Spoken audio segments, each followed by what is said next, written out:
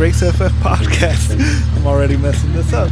I am your host, Jaime Garcia. I'm keeping it. We're gonna go with it. Today, guys, it's another local legend. We have on somebody who I've met many of times, including one of the people who helped me start out. Actually, just learning how to drive stick shift in terms of like driving it spiritedly in terms of track driving. My buddy Tarmac Junkie, John Lindeman, who's also a good friend of this person. I have always had a soft spot for EG hatches and people that are quick and people that have nice ones. And Jared Reyes is a prime example of that. Somebody who's been around the Time Attack community here in SoCal for a long time and is one of the guys that makes the rules for Honda Time Attack Challenge with Speed Ventures. And if you have any complaints, please message him. He is dying to hear them. So thank you for coming on, Jared. Yeah. Well, thanks for having me. The complaint department. So, we've been talking a minute, and this is like one of the things that I kind of always look for in terms of a guest is it somebody that I can just like sit down and talk to, and then all of a sudden I look down and I'm like, oh, it's been an hour. Crap. Like we need to do stuff. And Jared, like you're exactly that type of person. Always a joy to talk to you every time that I've gotten the opportunity to. So yeah, man. For the listeners who don't know you, tell them a little bit about yourself. Well, first of all, thanks for having me on. And I'm glad we could finally line up schedules because we've been bouncing back and forth on trying to lock in a date for like a month now. Yeah. But yeah, my name is Jared Reyes, and I like to take old Hondas to the racetrack. Yeah. So not very good at it most of the time. Yeah, that's me in a nutshell, really. So you've been doing track events for now, how long would you say? I think the first event that I ever actually drove in myself was, I believe, 2007 or 2008. We'll go 2008 just to be safe. But yeah, so a while. And I just had friends that were doing it. So I had been to a handful of track days, and I had gone to NASA events, and I'd gone to like Redline Time Attack events, and watched. Yeah, if I'm dating myself, I used to go to Redline Time Attack. But just had friends that were more involved than I was, so I would always show up and spectate and just kind of hang out. And then, I guess it would have been 2008. I bought a '98 Integra Type R, and everybody was like, "Well, you bought a Type R, you have to do a track day with it." Like that's like, if you're a Type R owner, that's like have to. It's a must. And so I did one track day with that, maybe two. Oh yeah, I did two because I didn't know how to drive and I broke a clutch disc. Oh boy. But I also had the Civic because I've owned the Civic since like 2002 or 2003. And I was like, well, I'm young and I'm making payments on this Type R, so that can't be a track car. Like I have to drive that to work Monday morning. So I basically came home, or at the time I went back, my car was being stored at my dad's house, and I started selling off a bunch of like these fancy JDM parts and stuff that I was putting onto my Civic, and made it like just a car to take to the track. And then that has spiraled out of control over many years. And as you do. Yeah. So when you first started out track driving, obviously here in SoCal, like Honda culture is pretty big and prevalent now, but when it started out, it wasn't like that. And if you were doing anything with Civics or anything with Hondas, it was really drag racing. And was that your first experience with it?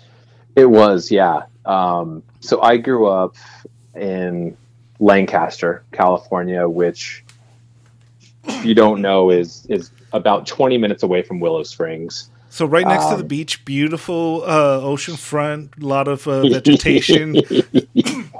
Yeah, it's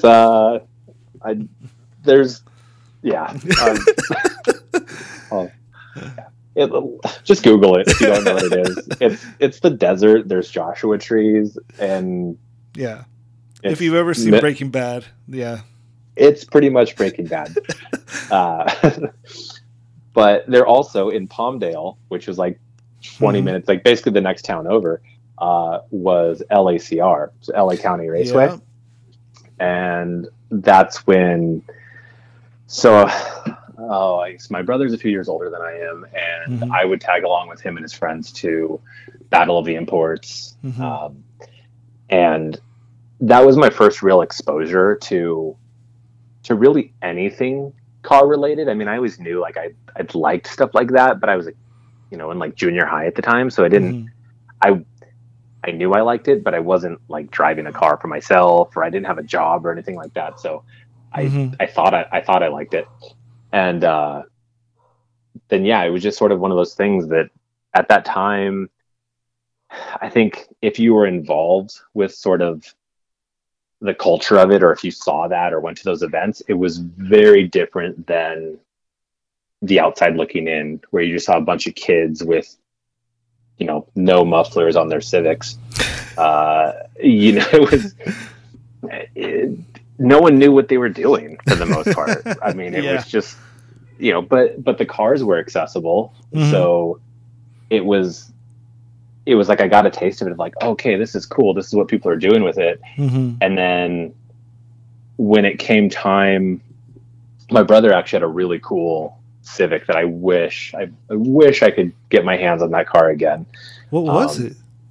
He had, I think it was an 84 Civic hatchback. What?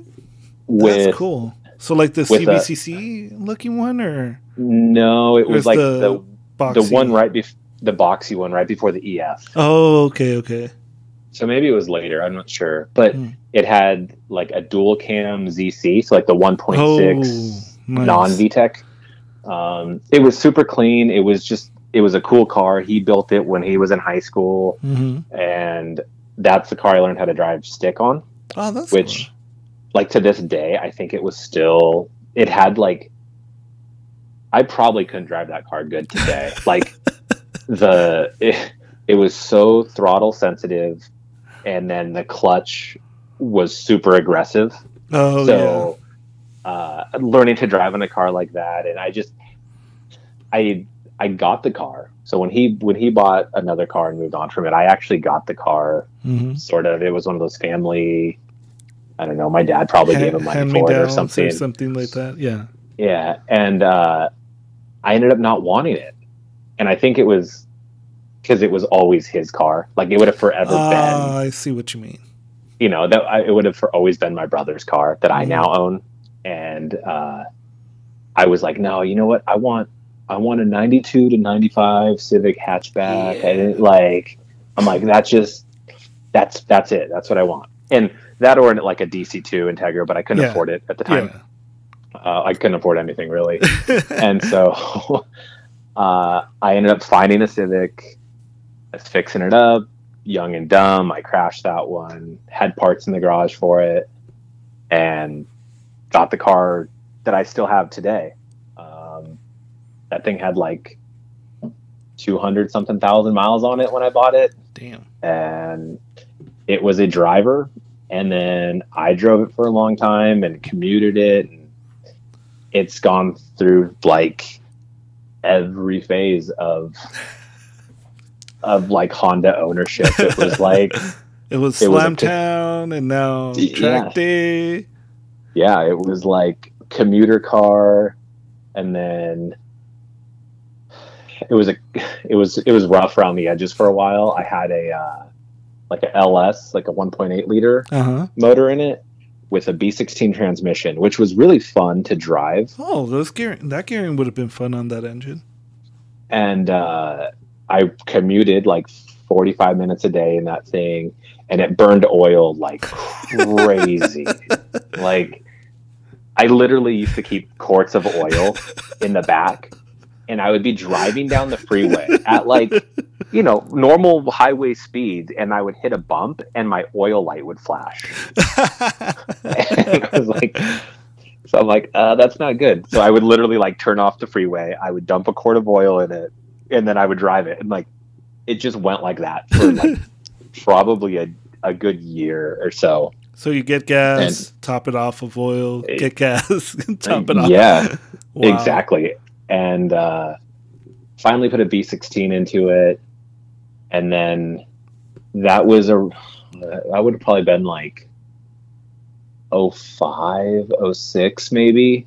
So B16, we're talking about, like, for people who are used to seeing those prices now, kind of an expensive swap, right? Yeah. Yeah, my first B16, I think I bought that swap for like $1,000. Dude. Maybe 1,500.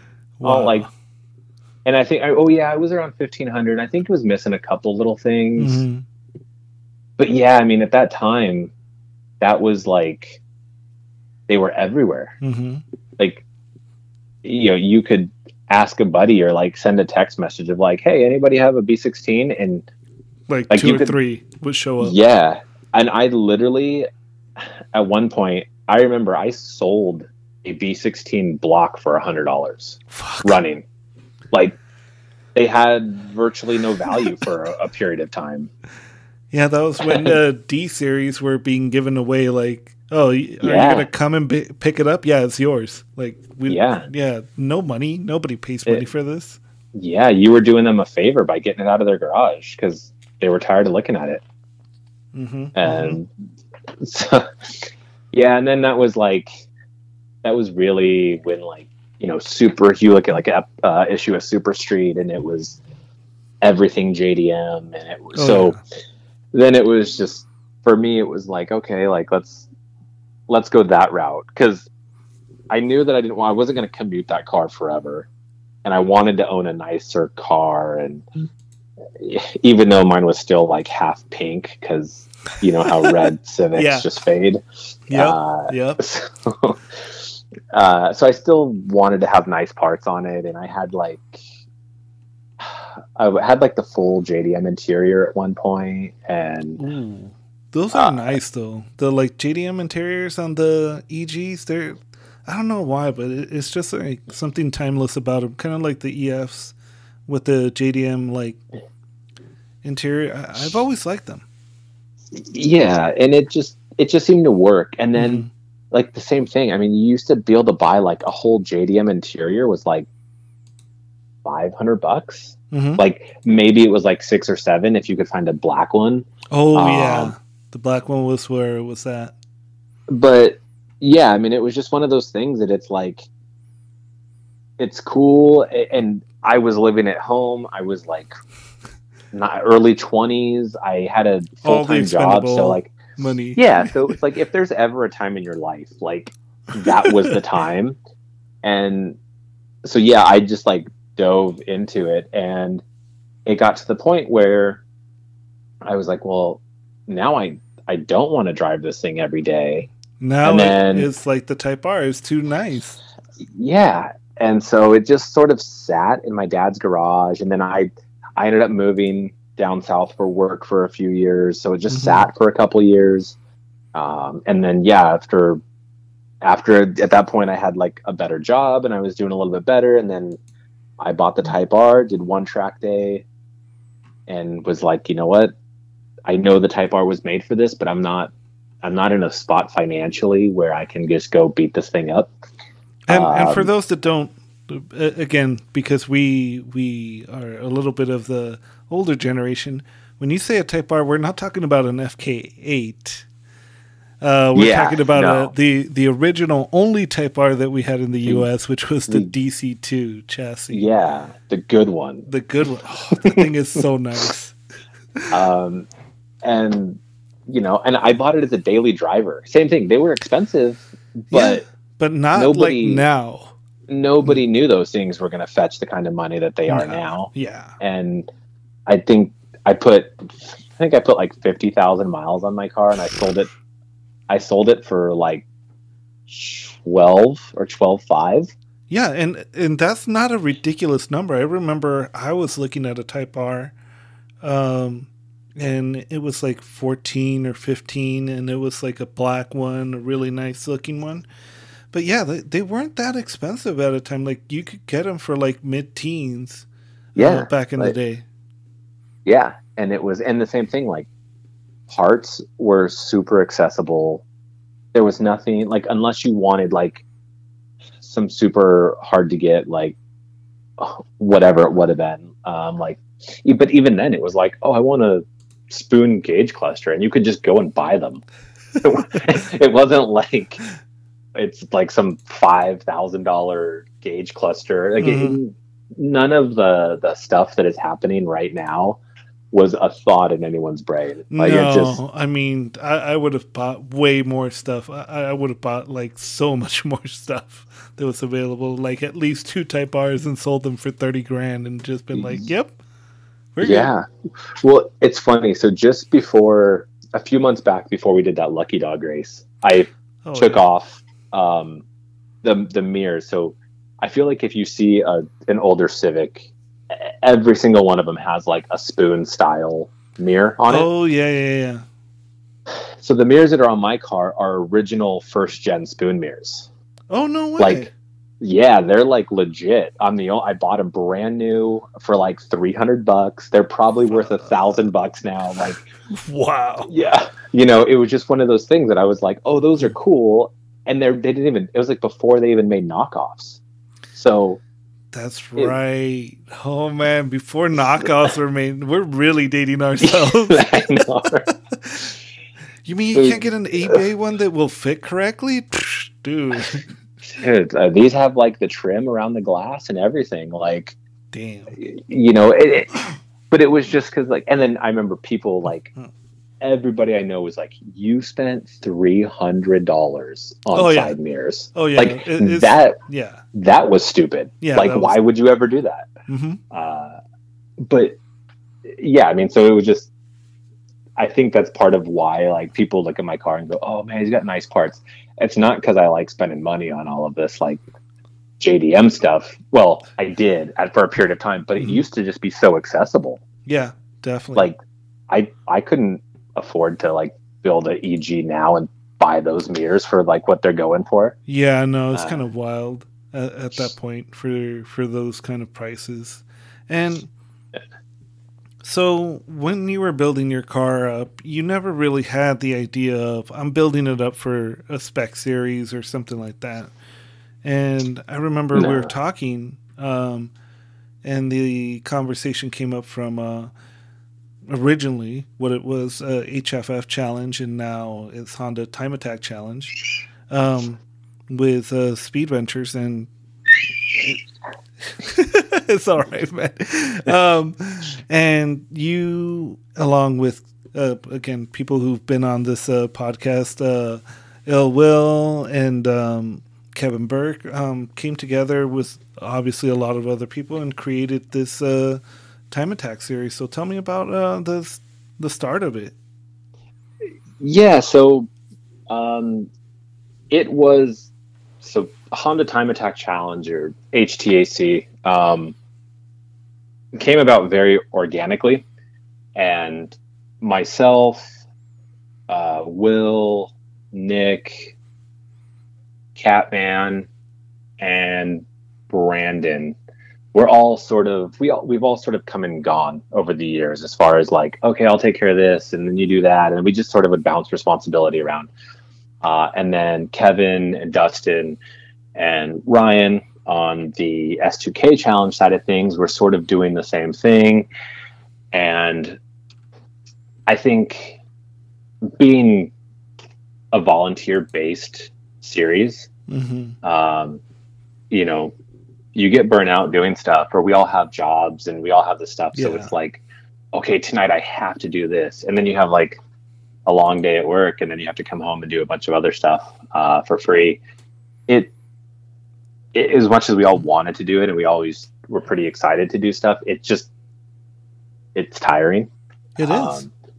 And so a couple years ago, we were at an event at Button Willow, and I was doing whatever, and Ryan from S2K Challenge, I think, had just put some gas in his car and was cruising by my pit space and was like, "Hey, come to my garage when you get a chance."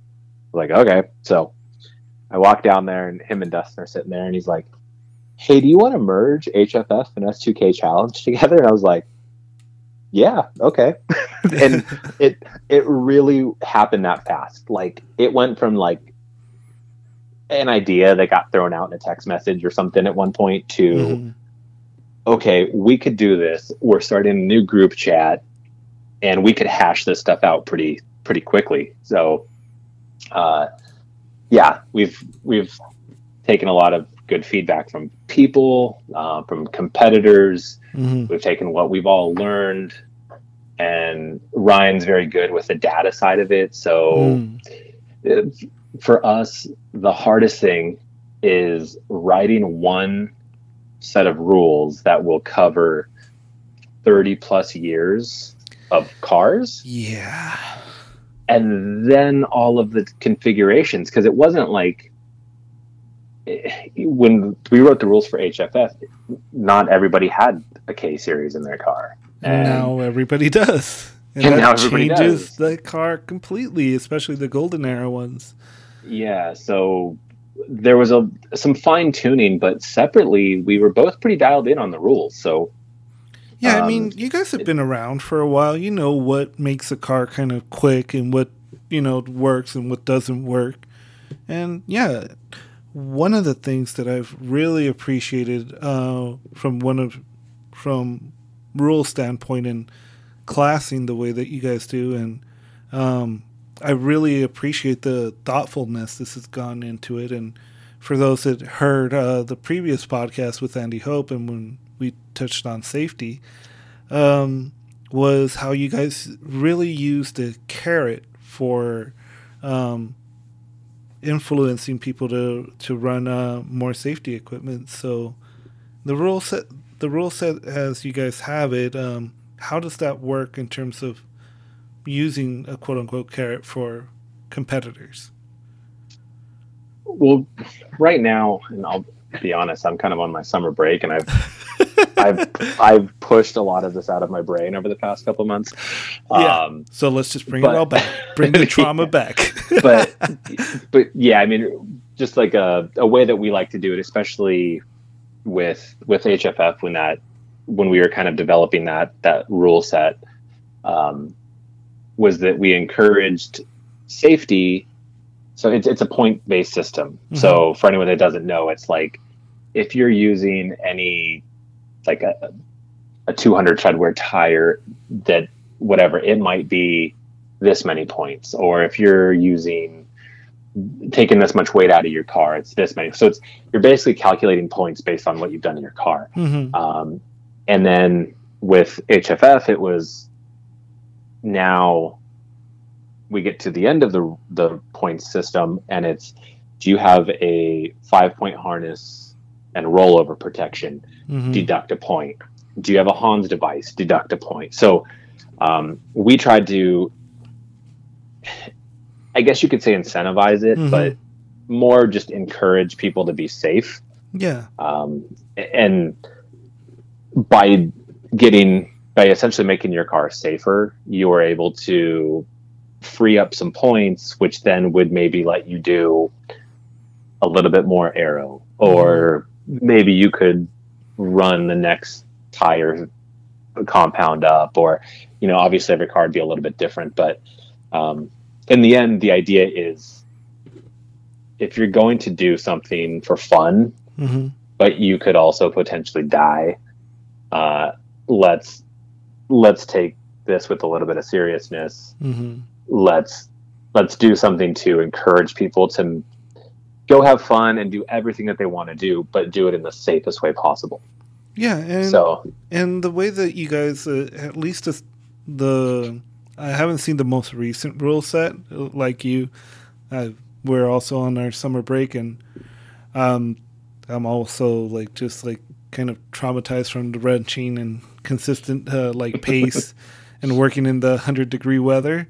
But you know, there's so much information out there, and I know people who know rules and know safety stuff. They'll go ahead and say, yeah, it's obvious what is good safety and what is quote unquote bad safety information. But it's nice that you outline it and kind of, you know, push people to do the bucket seat with the 4-point, with the 5-point or the 4-point roll cage with the 5-point harness, and having all of those things working together so that hopefully they're not doing those weird mix mash where you're just running with just a bucket seat. So yeah, I appreciate that for, you know, our Golden Arrow Hondas, because they're not that strong. Yeah, the tin cans. Oh man, super tinny. Yeah, so it's just, you know, and it's, I've probably told the story to everybody I know, mm-hmm. but like my very first track event ever was at Buttonwillow, Clockwise 13, and the car in front of me is an older RX-7 at the exit of Riverside, went off sideways in the dirt, went end over end. Like, so being your first track day, you're already sort of on like sensory overload. There's so much stuff happening. Mm-hmm. And then to literally watch a car get totaled like 100 feet in front of you or whatever it was. So obviously the track goes cold. They flew in a helicopter to get this guy. Mm-hmm.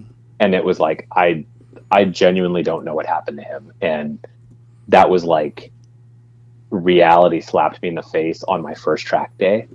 So, and you do this stuff long enough, you see bad moves, you see car to car contact, you see errors that result in a crash. But I think for me, it kind of hit me very early on. Mm-hmm. So because of that, it's always just been one of those things that's like, if you're going to do it, just do it right. Mm-hmm. Like that's really, at the end of the day, that's all that actually matters, because it literally might save your life one day. And it's super easy to forget how dangerous that it can be. Or like fire. I mean, that's like the scariest of everything. And that can happen for so many different reasons and things that may be out of your control. And like, you know, it just, yeah, it's worth it to just spend the money, do it right. Yeah, and I mean, I know that you ran a Lucky Dog, so you had to buy a fire suppression system, and I know that Lucky Dog kind of requires you to get the next size up or the bigger SFI rated fire suppression bottle. Mm-hmm. But, you know, like, after seeing, I don't know if you knew him or anything like that, but Track Monsters, his Integra, when it caught on fire, and we had him on the podcast talking about that. It's such a wild, like, scenario to be stuck in. And, you know, the kits aren't that expensive. I think you could get the, like, Clubman, the 2.5 liter one from, I think, any seller now that sells safety equipment. It's like $150 or $170, because I forget how much the kits are, but some of the more cost-effective ones are like close to $200, I think. Yeah, they're really not that bad, and the peace of mind that goes along with it, is worth way more than the cost of it. I have the one I have in my car. I actually put in quite a while ago. Mm-hmm. Mine's a Lifeline system, and I Yeah. think it's I want to say it's like the 3 liter bottle Yeah, size. I think yours is the 3 liter because that's what's like required. Because we had to do the same one for lemons for our Corolla that we were racing with, and Hmm. yeah, that one's like the minimum requirement for that. And And yeah, yeah. I got mine a few years ago, and I think mine was like $300 something dollars. It has 4 nozzles, so it's Mm-hmm. like I've got 2 pointed at the driver, and I've got 2 in the engine bay, Mm-hmm. and I've got a lever that I can reach next to the steering wheel, and there's a lever that somebody else can reach from the passenger window. Yeah. And I mean, fire is just one of those things that It's so it's scary, like, man. It really is so scary. it, yeah, like there's not many things that will like put you in check. Like it's so Mm-hmm. easy to talk about, like, Yeah.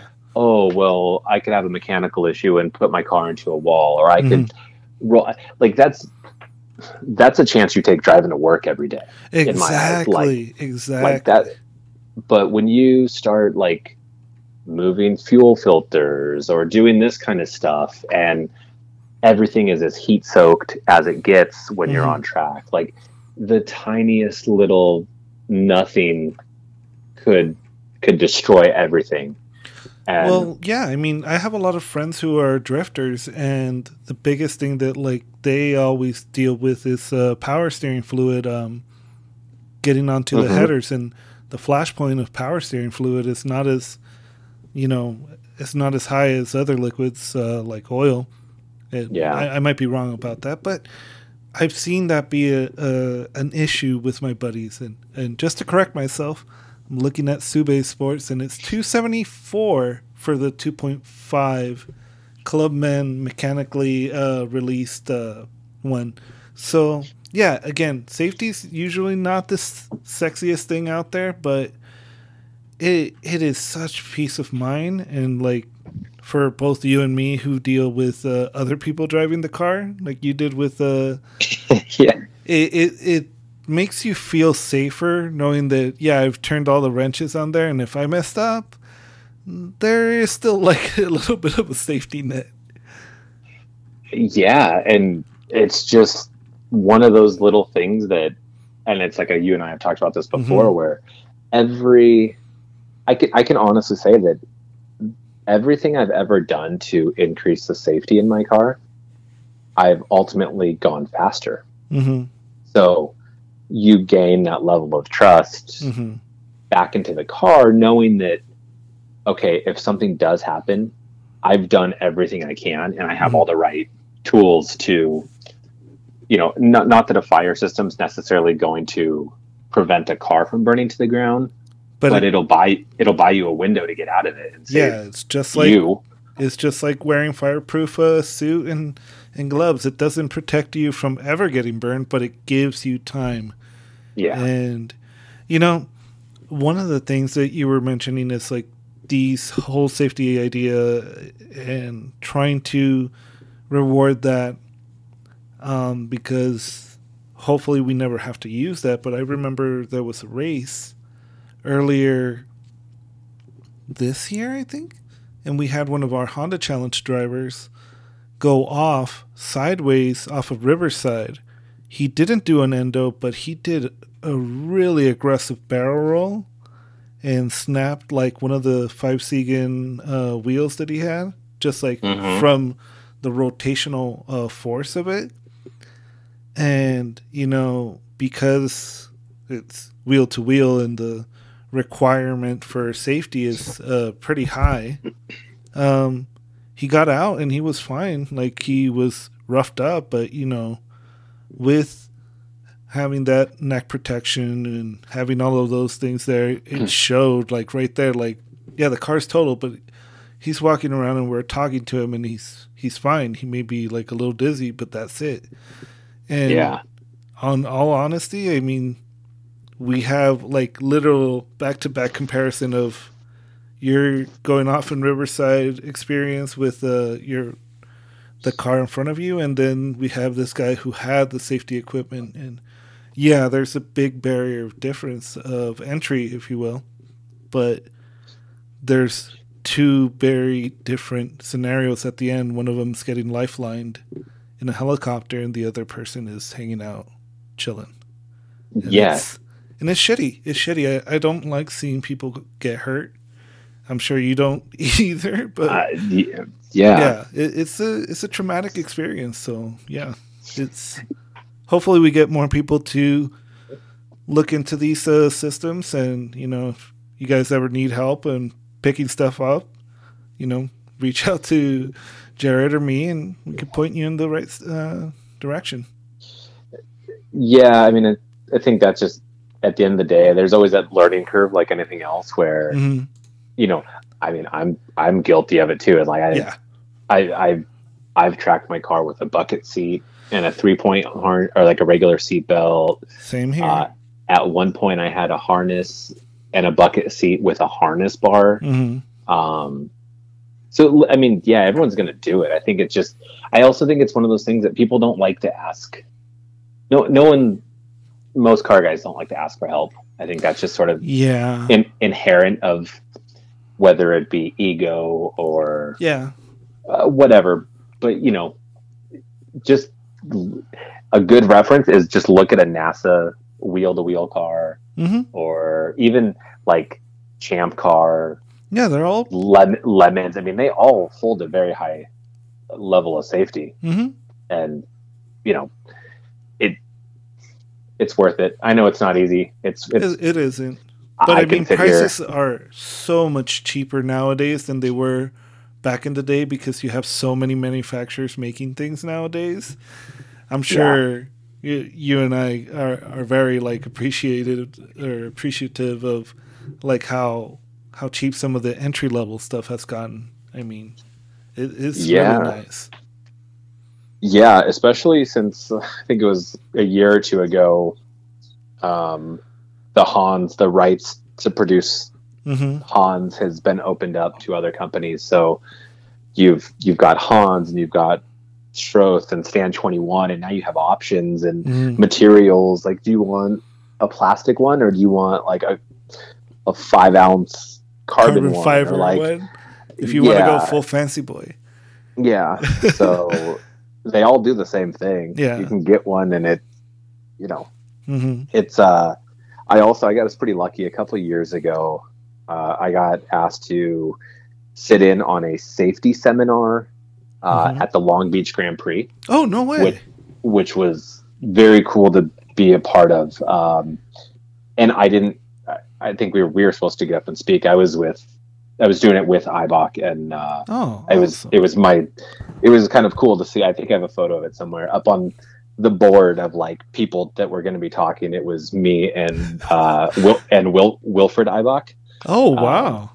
So we basically just went and we sat there and listened through this whole thing, and then we had a video that we did. But I got to listen to guys from IndyCar and people that had worked at different event organizers at different levels.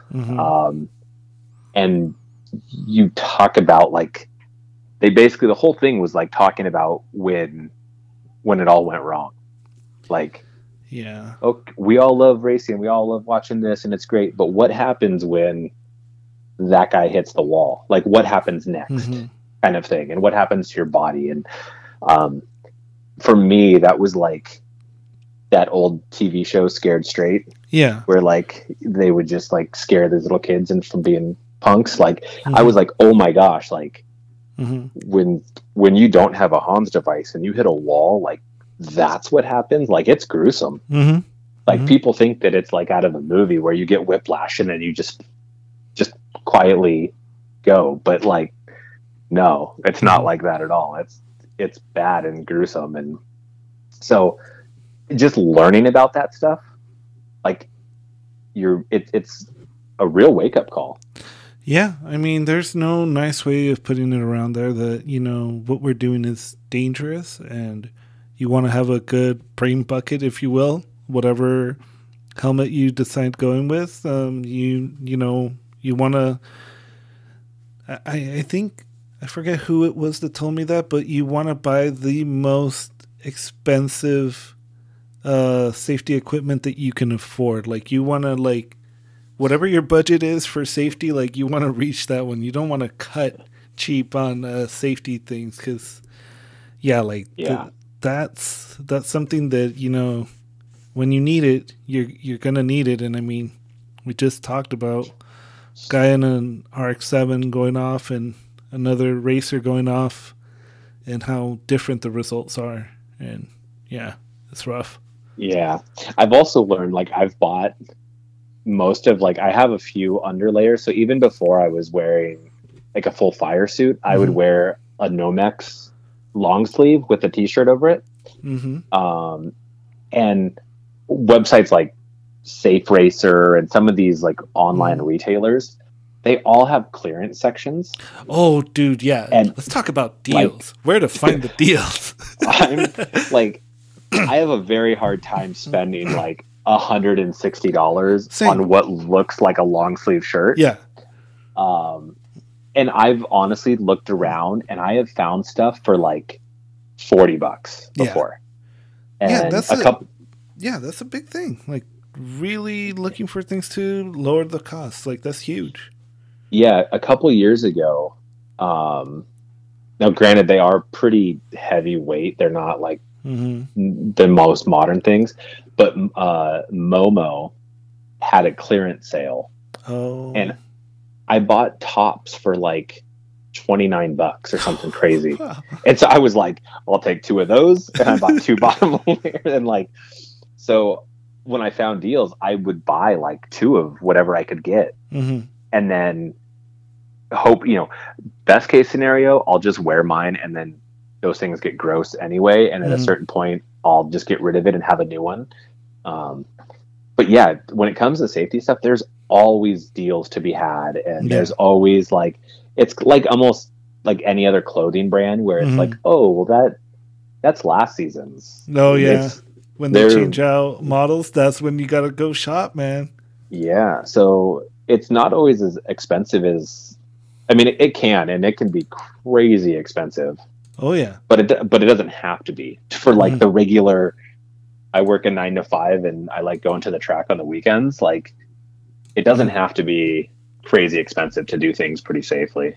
Yeah. I mean, in terms of fire retardant, while Nomex is like kind of the standard that you want to use, but any like organic compounds that aren't like those mesh of like poly, I forget what it is, but anything that's like super stretchy, that's not going to be good because those things tend to melt.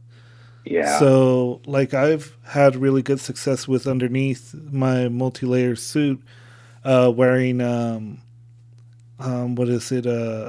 linen pants, because you can have linen pants and those are not going to melt onto you. So and those aren't that expensive. I buy them from freaking Amazon for like $25, and if nothing else, like you try and build yourself. If you can't afford a racing suit, like try and go with that, and try and look for the most cost effective thing. Like it'd be nice to get a suit and everything, but if you can't, at least get the best that you can afford. Yeah.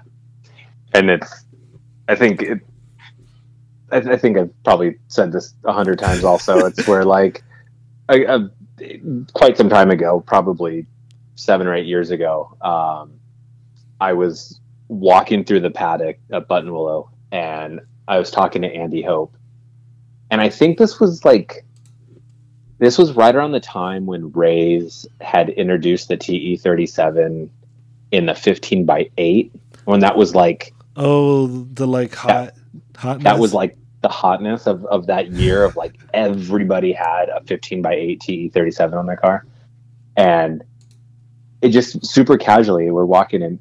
I remember Andy saying, if you have TE37s on your car, but you don't have a Hans device, your priorities are wrong, or whatever, however exactly it was worded. But it was just like, oh yeah, you're right. And I had it was just in passing, like it wasn't even a thing. And then, but it holds its weight. you're like, for what you spend on a set of nice wheels now, you could literally go buy a full fire suit, underlayers. Like you could get everything. And for those of you that are in the SoCal region, here's a little secret. Stand 21, which is pretty much, I consider the baller of ballers for stuff, they do have used suits for sale. And I've seen them go as low as $700. So if you know what a Stand 21 suit goes for, that's another great way of getting a good suit, because those are very breathable. And, suits can, suck the moisture out of you. They don't breathe. They can be kind of a performance hindering thing on there. And if you get a Stand 21 one, those things are really, really nice, like pajamas almost. That's probably what I'm going to end up doing and replacing the heavy black suit that I have. Yeah, I think they have a branch, I think, in Huntington Beach that I think you can go to. Yep, I've been there a couple times.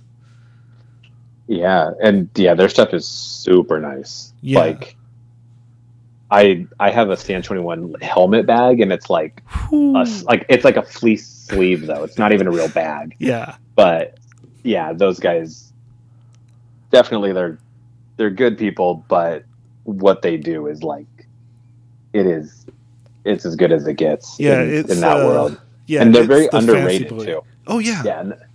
Yeah, they're not like the hype brand, but you look at it and it's like, okay. And then you notice it like at Le Mans, you'll see like a random 21 logo, or well, now that they're doing Hans devices, literally, I think like Lewis Hamilton uses a Stand 21 Hans device.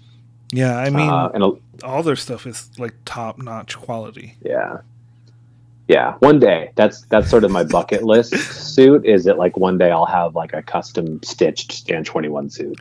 Yeah, for me it's going to be a used one. I'm not going to go with a custom one because man, that is just bucks beyond compare. I'm down for anything that doesn't look too dumb from the clearance rack. That's why it's a bucket list thing. It's not. You got that's not on the short list of things to purchase. But yeah, I mean, so right now you're in a bit of a, what is it, like a pause for Honda Time Attack challenge. But you're also doing Lucky Dog with Will and who else?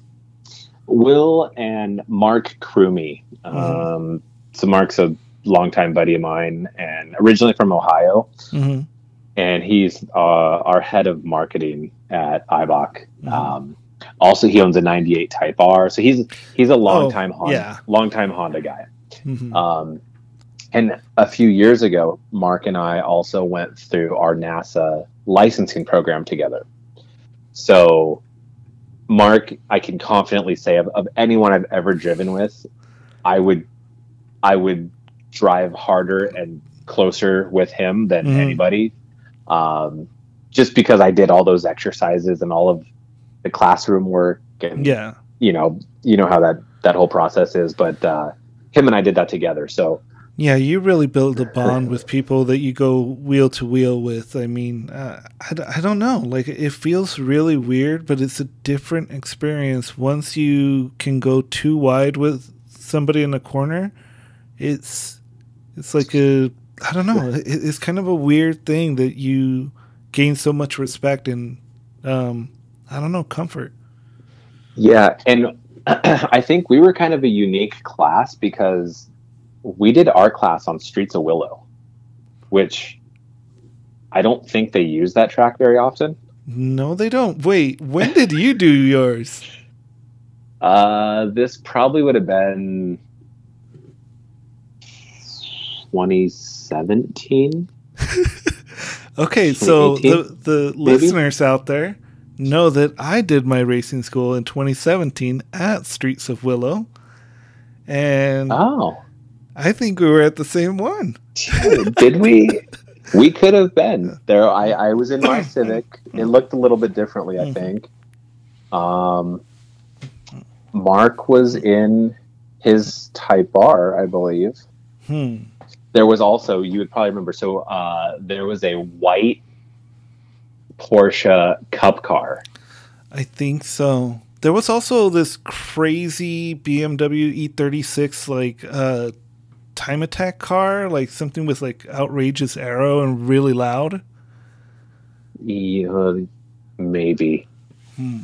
Yeah, I mean, I don't know how many of those.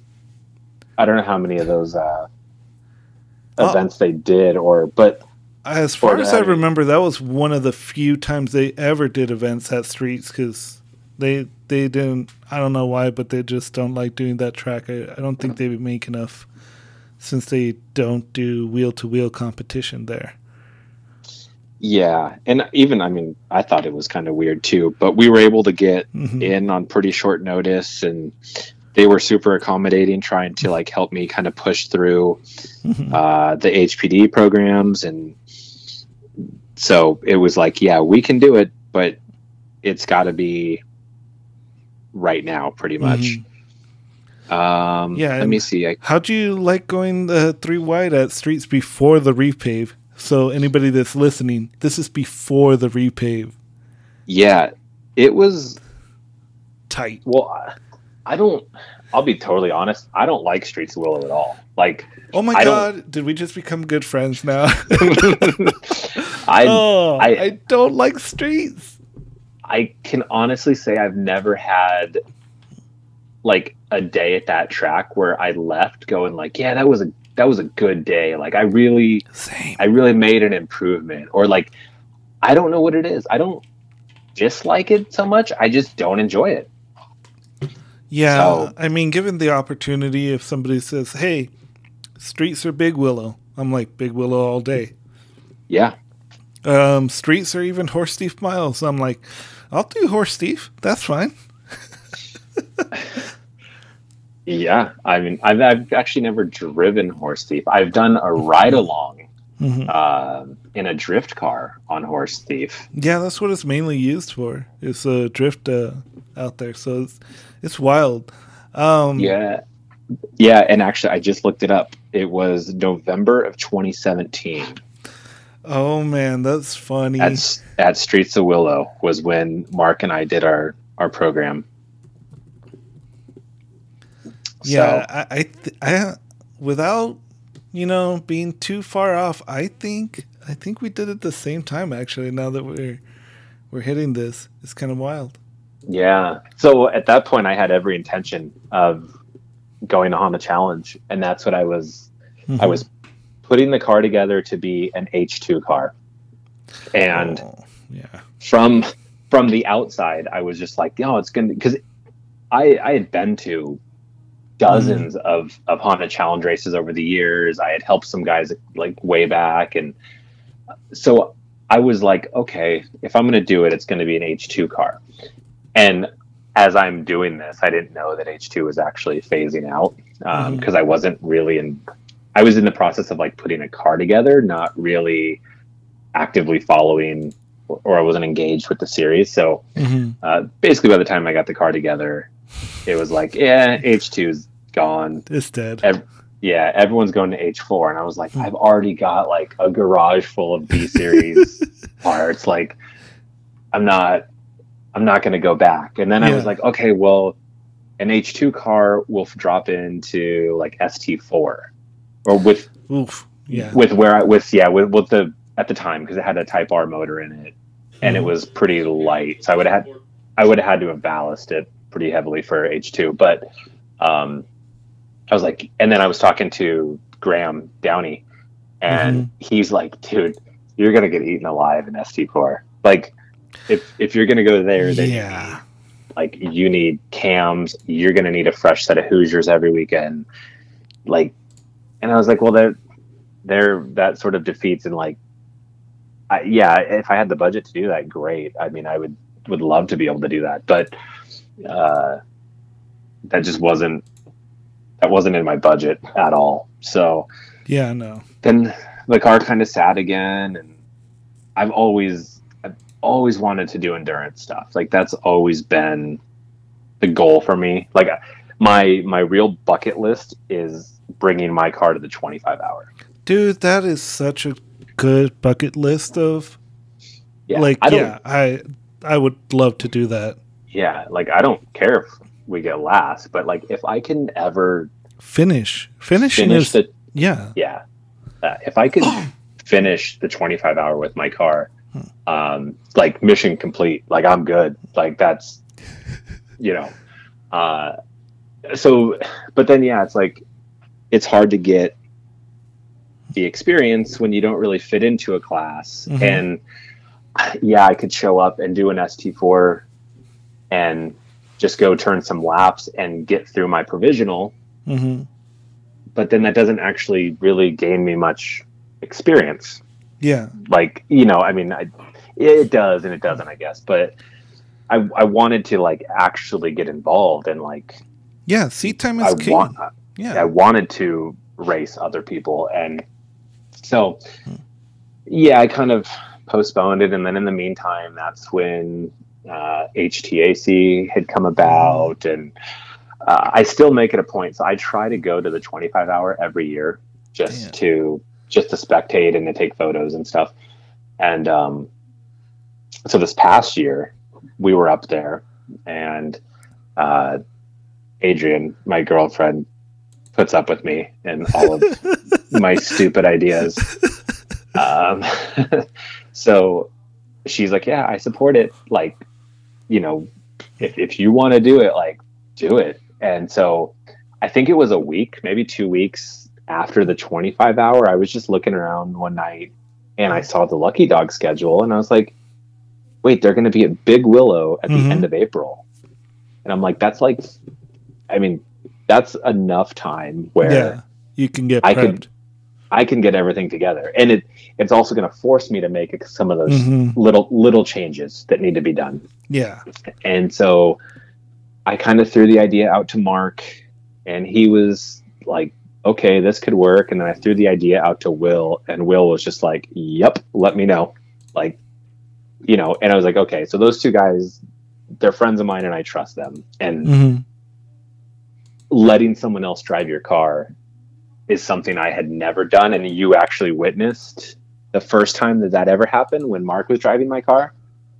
And I was at Grid Life and I had some terrible analogy of like, it's like sending my kid off to college or something. Cause it's like I've owned this car for like almost 20 years. I'm the only one that's driven it in the last 20 years. And as much as I trust you, there's that initial letting go. And that like, you can't just put your finger on it, but it's just like that feeling where you're just like, Yeah. And so Mark drove it. We found some issues.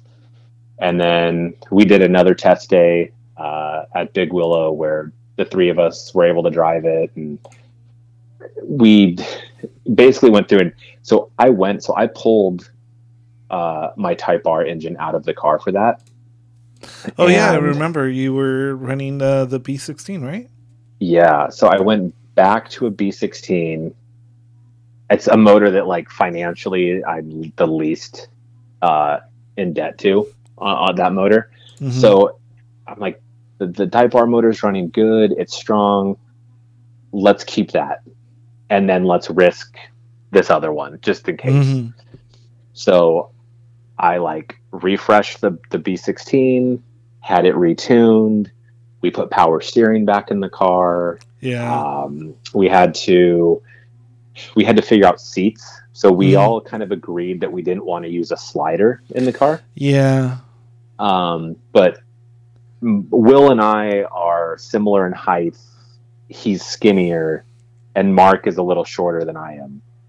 So I made the dead pedal is like a step.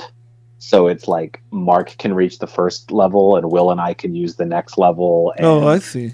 Trying to do things so that we could, and then Mark made his own like foam insert.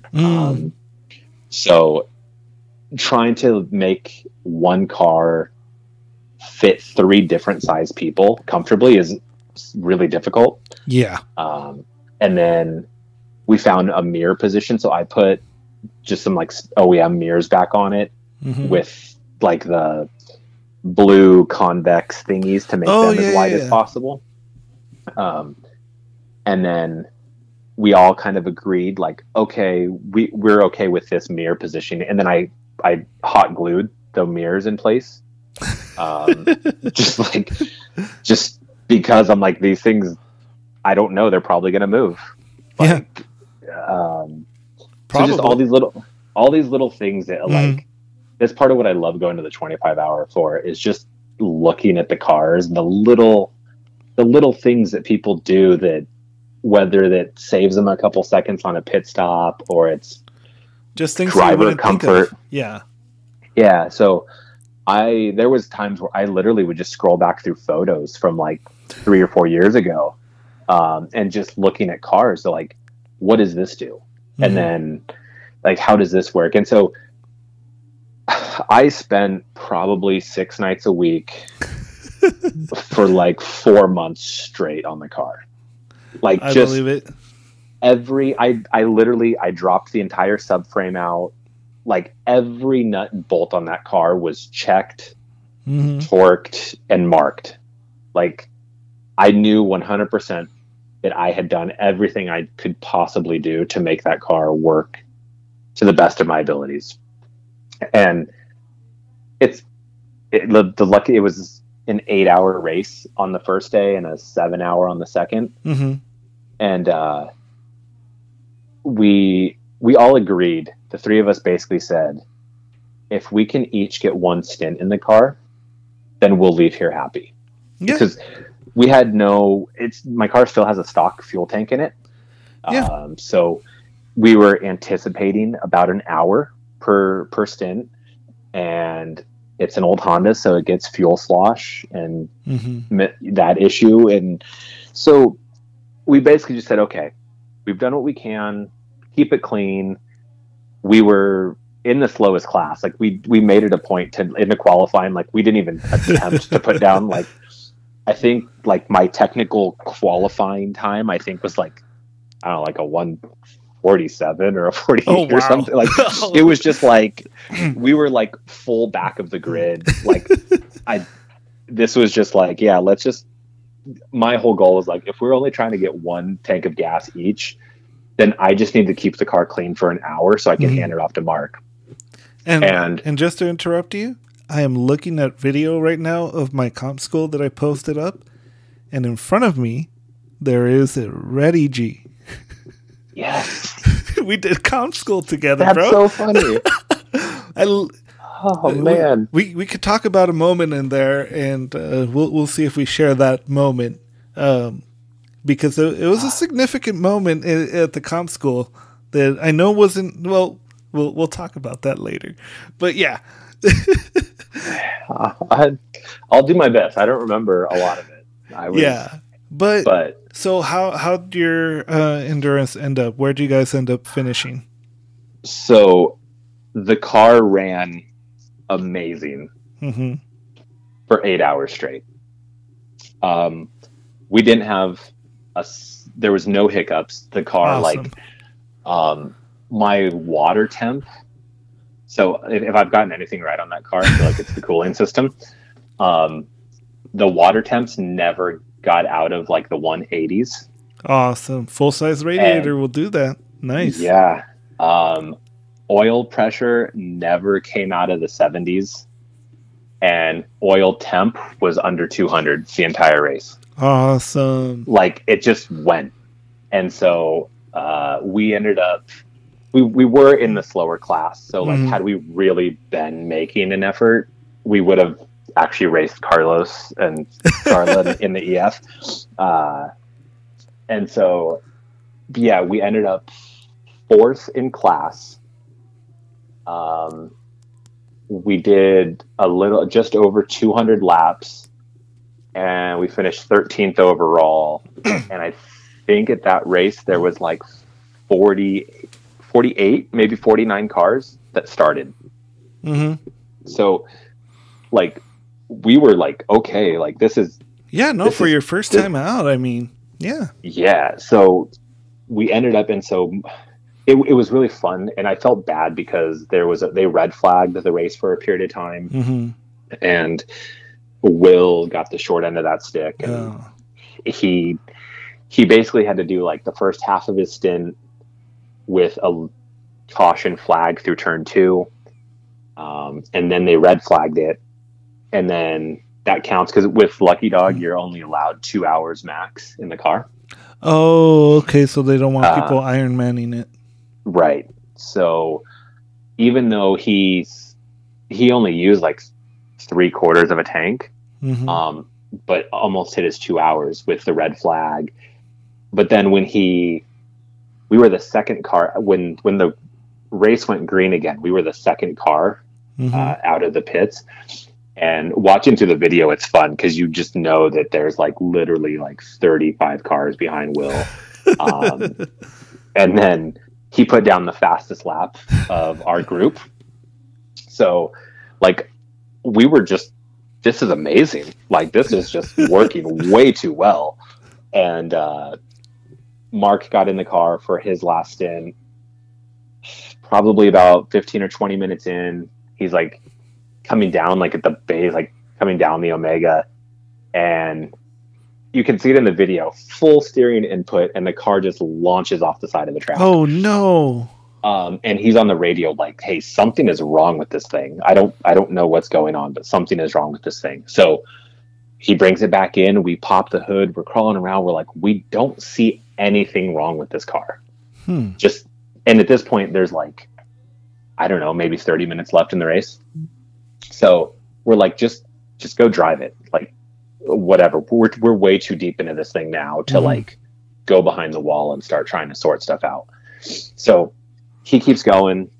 And literally as the checkered flag comes out, Mark is, well, he's probably between turn 7 and 8 when the flag came out. As he's going through 8 or the exit of 8, he's on the radio and he's like, something is definitely broken in this car. Oh boy. Like something is wrong. And we're like, it doesn't even matter. Like you could coast across the finish line right now. So he finishes the race on the cool down lap. I don't know who was driving the orange EF during that stint, but they could see it. Basically, the car puffed out a big thing of smoke, and you could hear it in the video of just stuff. The car's losing whatever it was losing. So comes back in, it's clanking around. We're like, oh man, that's rough. And we look at it and we're like, I think you broke the diff. So it's you jack the car up, only one wheel turns. We're kind of crawling around. It turned out that the axle, the driver side. I remember this because the famous Instagram video you made with my buddy John Lindemann checking your play for your wheel bearing. And it wasn't a wheel bearing issue? No. So we fortunately fixed that. But the inboard axle on the driver side failed. So we were also exhausted, and it was getting windy and the sun was going down, and we kind of looked at it and went, yeah, like I think the diff is gone.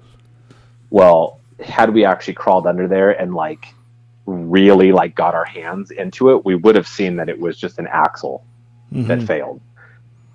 But we were also like, you guys, we just did an 8-hour like on our first go around, like our first attempt at this. Dude, nothing. And yeah, super proud of that. I was like, I don't care. I was like, I can go home right now. I don't. You won. You finished. that was a full-fledged victory for me. Yeah. And looking back, I had spare axles, but the axles that I had probably wouldn't have gone a full another day anyway. They're like some like 20-year-old OEM axles that have been rebuilt and re-greased like a dozen times. So I don't know if those even would have been able to go the distance on them anyway. They would. I mean, dude, I'll be honest. I'm racing on AutoZone, not AutoZone currently I have one AutoZone axle and one Rock Auto axle on my EG. So yeah, you're really? fine. Do you change the grease in them? Nah, bro. Yeah. What? I don't have any power either, so that's probably helping me out, keep them alive. I'm probably going to have to do some changes to that. But yeah, I have like a $50 axle on one because the boot ripped. And then the other one I got from AutoZone. So the Rock Auto one has done the entire year with Honda Challenge, and then doing double stint with time trials with my fiance. And yeah, so... Man, that's wild. I've had nothing but bad luck with those. Yeah, maybe it's because you make power. I don't. I don't know. I have like. And Carlos runs the same thing. Man, I should go back to a single cam.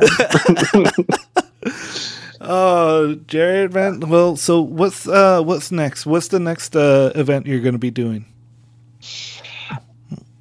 We're planning to do Lucky Dog at Chuckwalla in October. Oh, I think Carlos will be out there doing that one as well, because they're going to be taking the EF as well. Yeah, it's funny. I actually was talking to him like a week or so ago, and he said that they'll probably be doing that one. And yeah, it's funny. I haven't touched the car since it came off the trailer. It's covered in dust. I don't know. It's kind of funny. It's when I got the car home, it wouldn't start.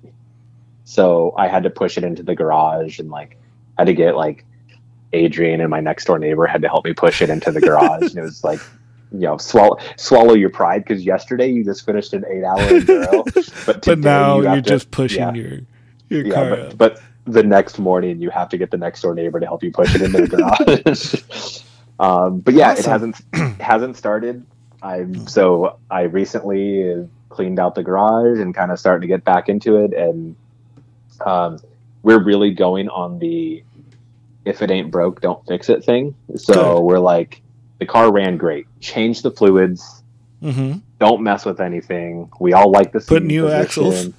Yeah, put new axles in it, and just go see what it'll get through this time. And yeah, it might be the last time I drive with the B Series. I don't know. Yeah, we talked about that, about the, you know, ridiculous prices of B Series stuff, and how it just makes more sense to do the case swap just so that you don't, you know, blow up something that could be helpful for another Honda build. Yeah. And it's like, I have a block for sale right now, and it's like, for what I could sell that block for, I could literally go buy like a whole, like half a case swap. So things are kind of leaning that direction, but I also, you know, it's one of those things like, okay, I'm ready. This engine can go. And that this B16 will probably be the one that lasts me another 2 years or something. Exactly. It's like the one that's not going to give up. Well, I mean, as you heard in the previous podcast with Andy Hope, he's never opened that oil pan, supposedly. That's crazy to me. Like, right? That's, yeah, I guess there's two ways you go. You either like overly meticulous with it, or you just like, let it go. Like it's got, it's got oil pressure. Cool, go. Like, yeah. I mean, there's a reason why these cars are reliable. But Jared, dude, believe it or not, we've done already an hour, and we did way more talking previous to the podcast. Yeah. I enjoy talking to you, man. If anybody wants to follow you, obviously follow you on your Instagram, Jared_Reyes. And you can see the Type R block that you have for sale that has a lot of work actually done for it. I mean, usually you see these blocks for sale and they're just kind of like haggard, but I think it's a solid buy for anybody who's looking for them. Yeah, I went overboard on that one. Yeah, I mean, but dude, it's a Type R. Like, you can really go overboard on these guys. But yeah, well, that's true. Yeah, I'll send you the link to you and me doing our mock race starts. Yes. That's so funny. But yeah, like as soon as you said, "Oh, streets," I'm like, I think that's the only time that NASA's done streets. So yeah, Yeah. like that's so wild, and it goes to show you guys, the world is really small when it comes to road racing communities. I mean, Oh yeah. yeah, it's wild. But Yeah. with that, anything else you want to share with the people? No, I mean, thanks for having me on. It's cool to get asked to do this kind of stuff. I could talk about this stuff all night. So, Well, I enjoy talking to other Honda people, and trying to find more people in SoCal and not just be so NASA centric, but like most people. And what I keep telling other people is like you talk to the people that you know and respond to you, and hence why I asked you to come on, because I know you and you respond.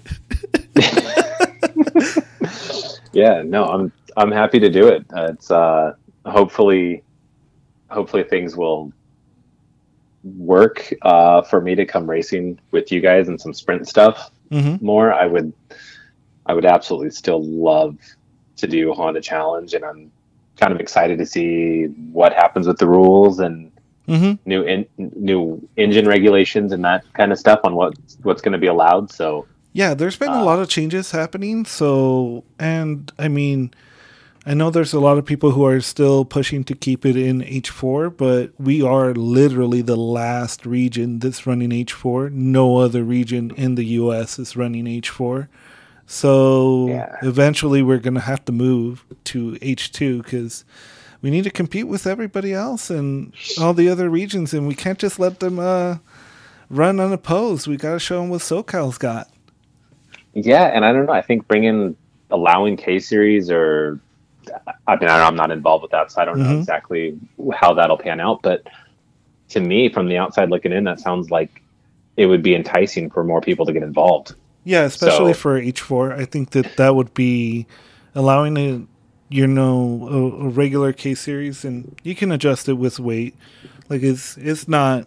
I don't think it's something too much to be asked for, but I do think the future is running H2 and maybe just having all one class where it's like Honda Challenge, more of a horsepower to weight ratio, with some modifiers there. I mean, we all know what makes a Honda fast, and the lap times of those cars are really well documented of what they can and can't do. With data logging and everything that's available now, like it's just a matter of sorting through everything and kind of figuring out what that recipe is. But every combination's already been done. Everyone's going to be on the same tire. Like there's definitely an opportunity there to, I think, I hate to say revive because the series is obviously still good, but I've followed it. I dug back through some photos not too long ago, and I sent some to Carlos because I'm like, hey, is this the car you drive?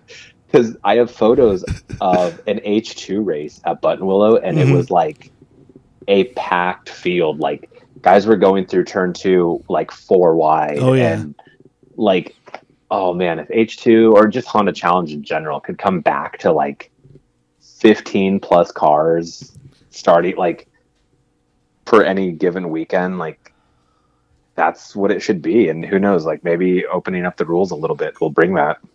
Yeah, I mean, that's already the case over in Northeast and Mid-Atlantic. They already have ridiculous car counts. I think Northeast recently did a race where they had 20 cars listed for Honda Challenge, so for H2. So it's just a matter of time. But yeah, we need to do a little bit better job of recruiting and bringing people in that are interested. And, hopefully in the future that is you're one of them. And if not, then maybe I'll take my car out to do some enduros and play around with you guys there. Yeah, I've only done one so far, so I'm by no means an expert, but that was definitely an eye opener for me. As like, we knew it was going to go one of two ways. It was going to be like, okay, I got out of my system, or it was going to be like, oh man, we're doing this. I need to do this again.